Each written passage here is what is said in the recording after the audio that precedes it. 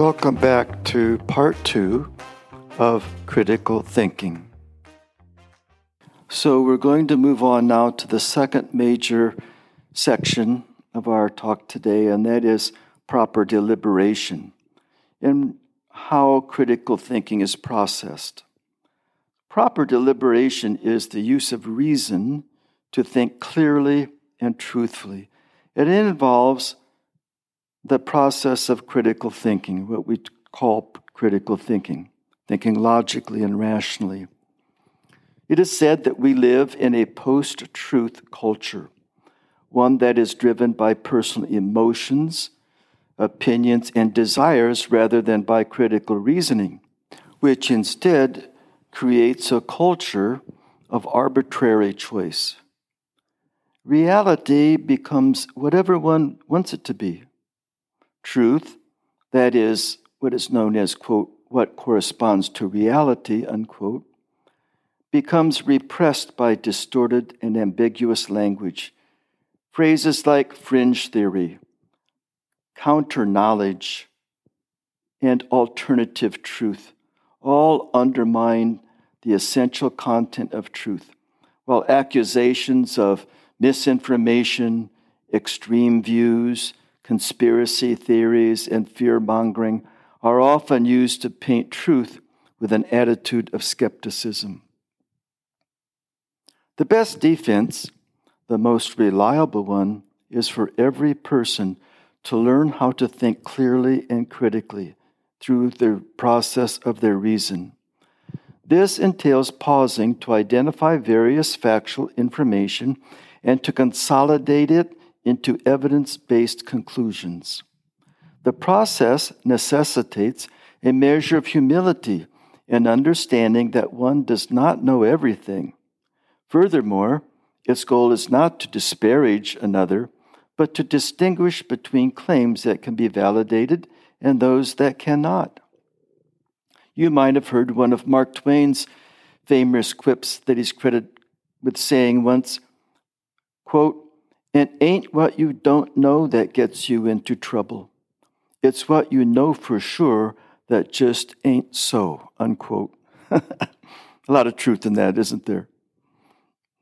So the message in all this is that one should approach the acquisition of truthful information with a healthy dose of thoughtfulness and reflection in order to not swallow the easy bait of fallacy. This involves a great measure of humble discernment in analyzing information sources for accuracy and truthfulness.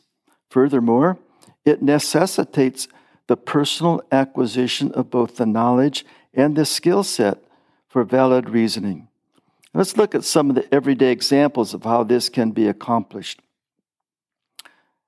First of all, is the need for screening sources for accuracy and truthfulness.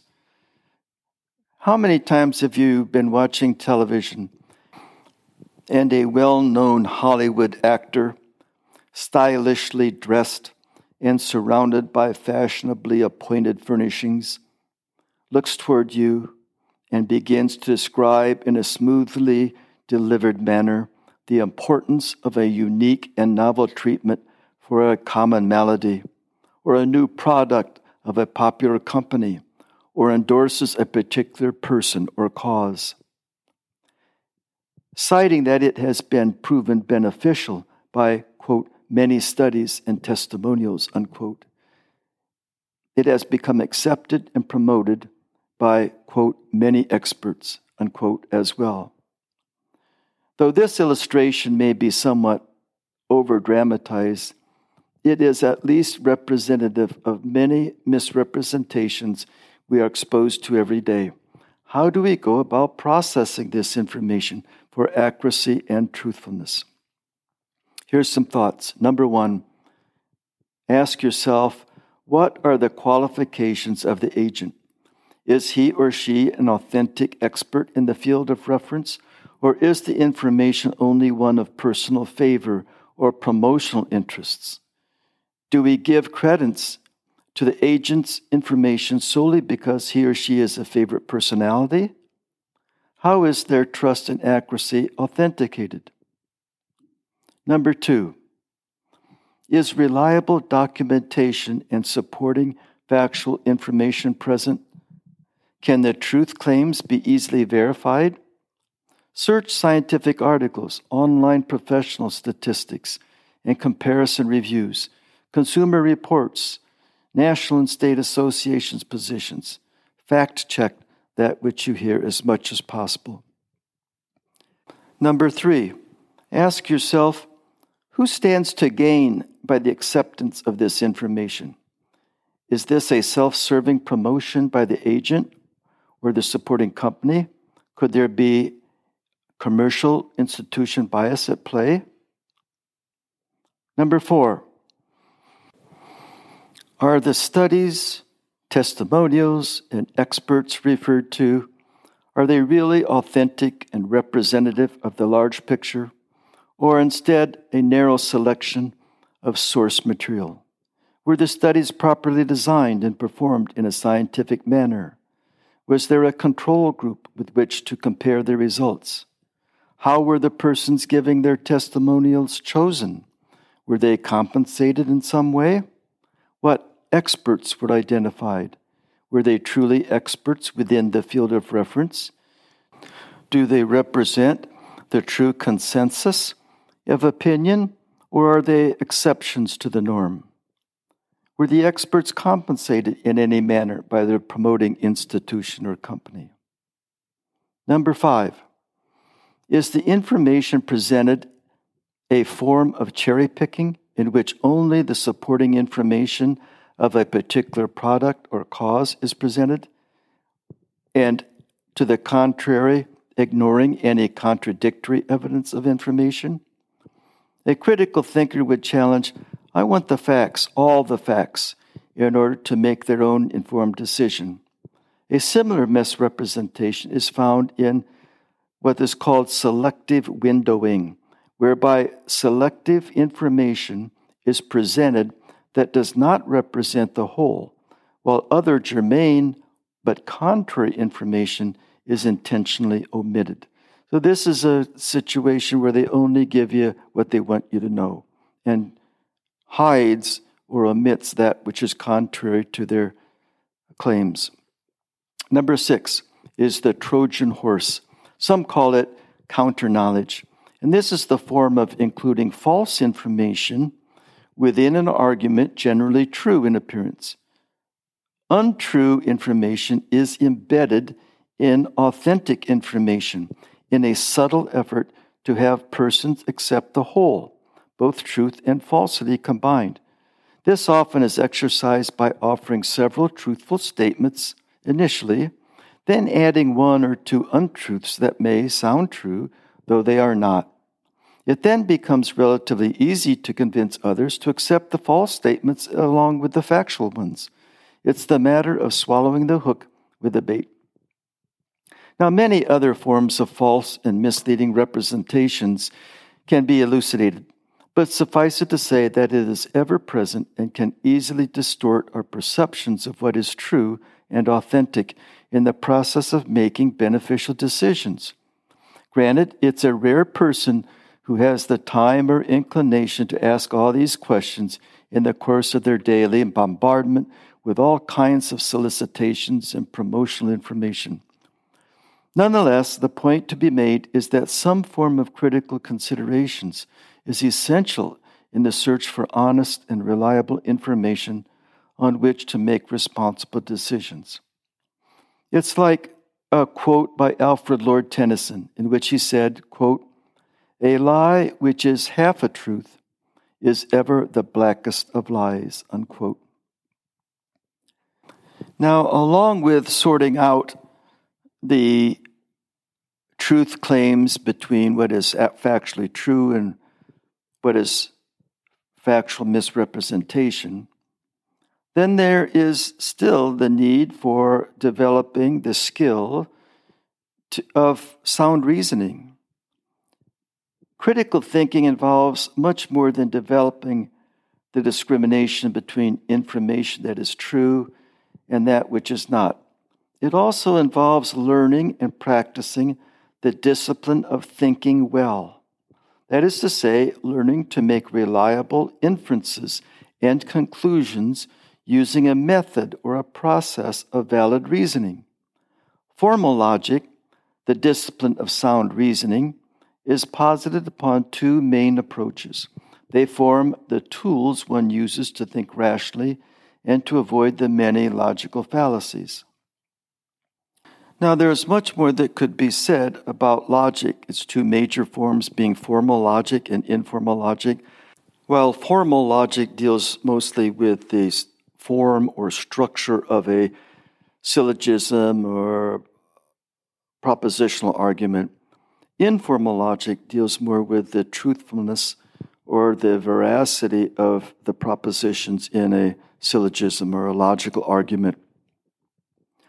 So, because we're dealing with decision-making, we're going to drill down exclusively today in the branch that's referred to as informal logic. And informal logic involves identifying what are known as the logical fallacies. Now, what a fallacy is an error in logic. It is a type of mistake in reasoning. Some will be errors of omission of information, others will be statistical errors of interpretation, while others may contain false assumptions. All contain mistakes in how ideas are presented and organized. Now, next time you observe a political discussion or a product advertisement, keep these logical fallacies in mind. In the interest of time, I will only present several so you get the idea of some of the most common of the logical fallacies. However, if you have any interest in others, I have about 20 other logical fallacies listed and explained on my website, which is entitled reasonandreflection.org.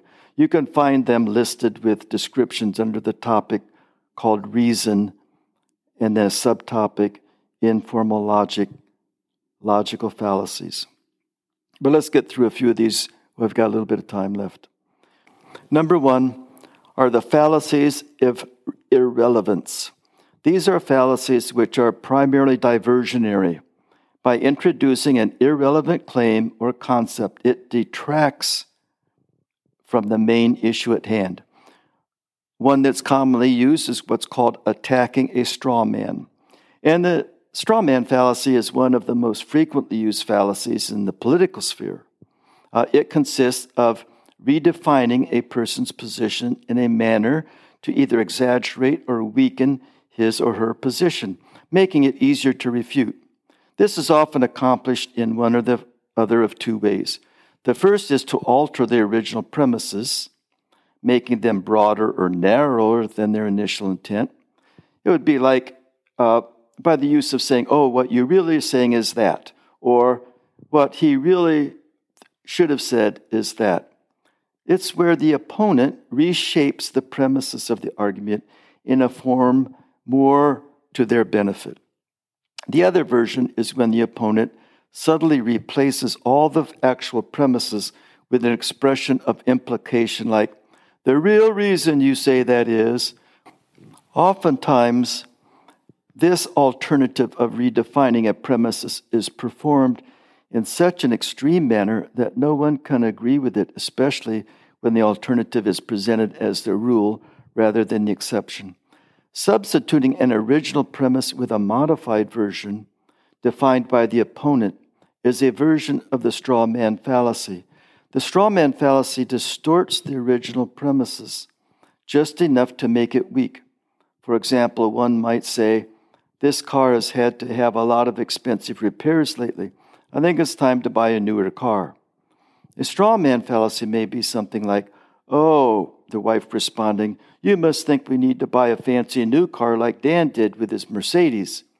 In this instance, the original premise is weakened by the hyperbolic rephrasing, implying the purchase of a very expensive car, which may not at all have been intended by the original comment. Now, a corollary to this is what's called the red herring.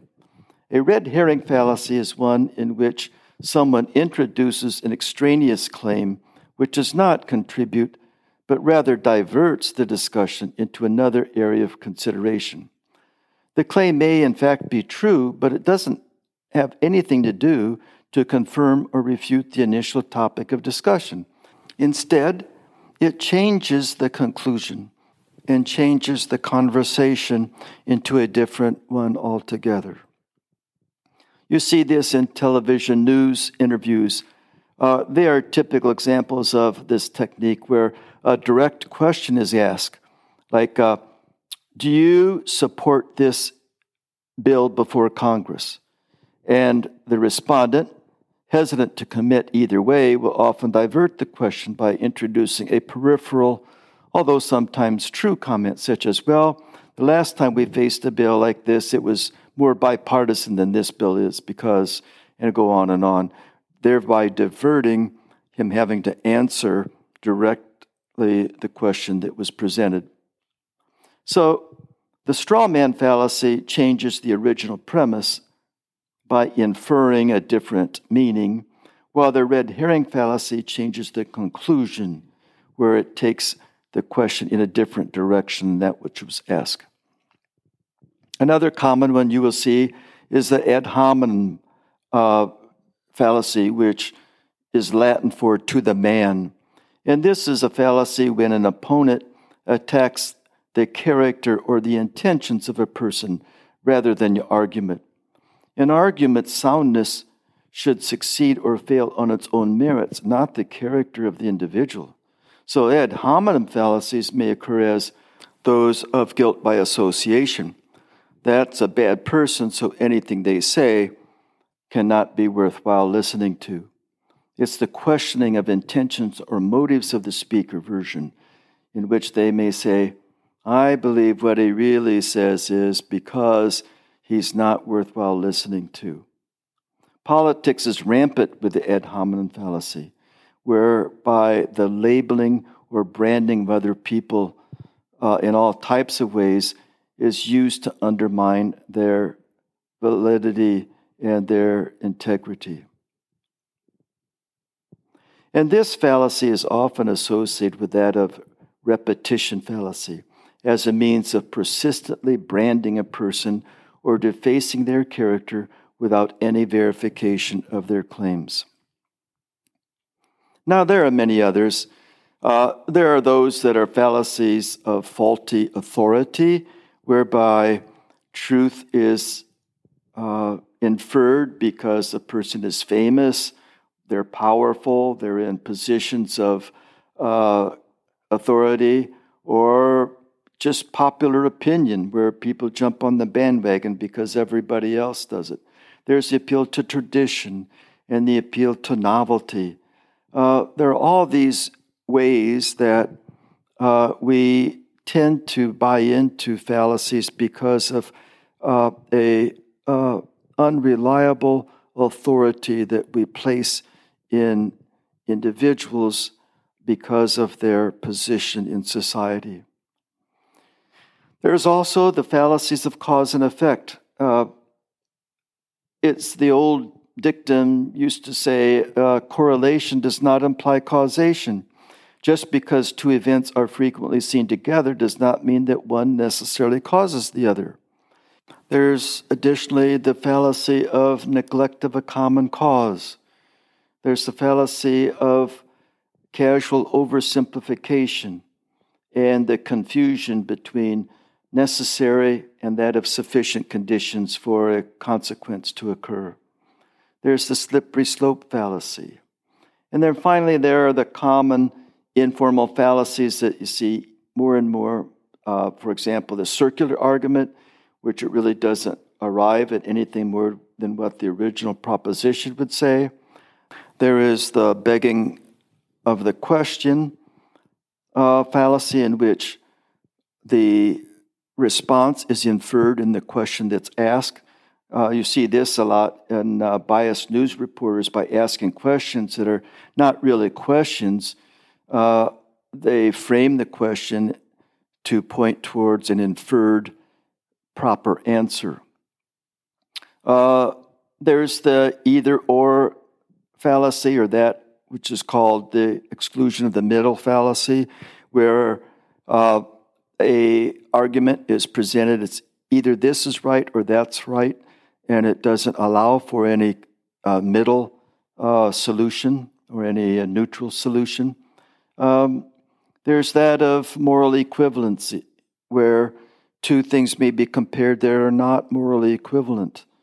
There's the proof by lack of evidence, where people will say this is true because, but they really don't have evidence to back it up. There's the appeal to emotion, and there's the appeal to tradition.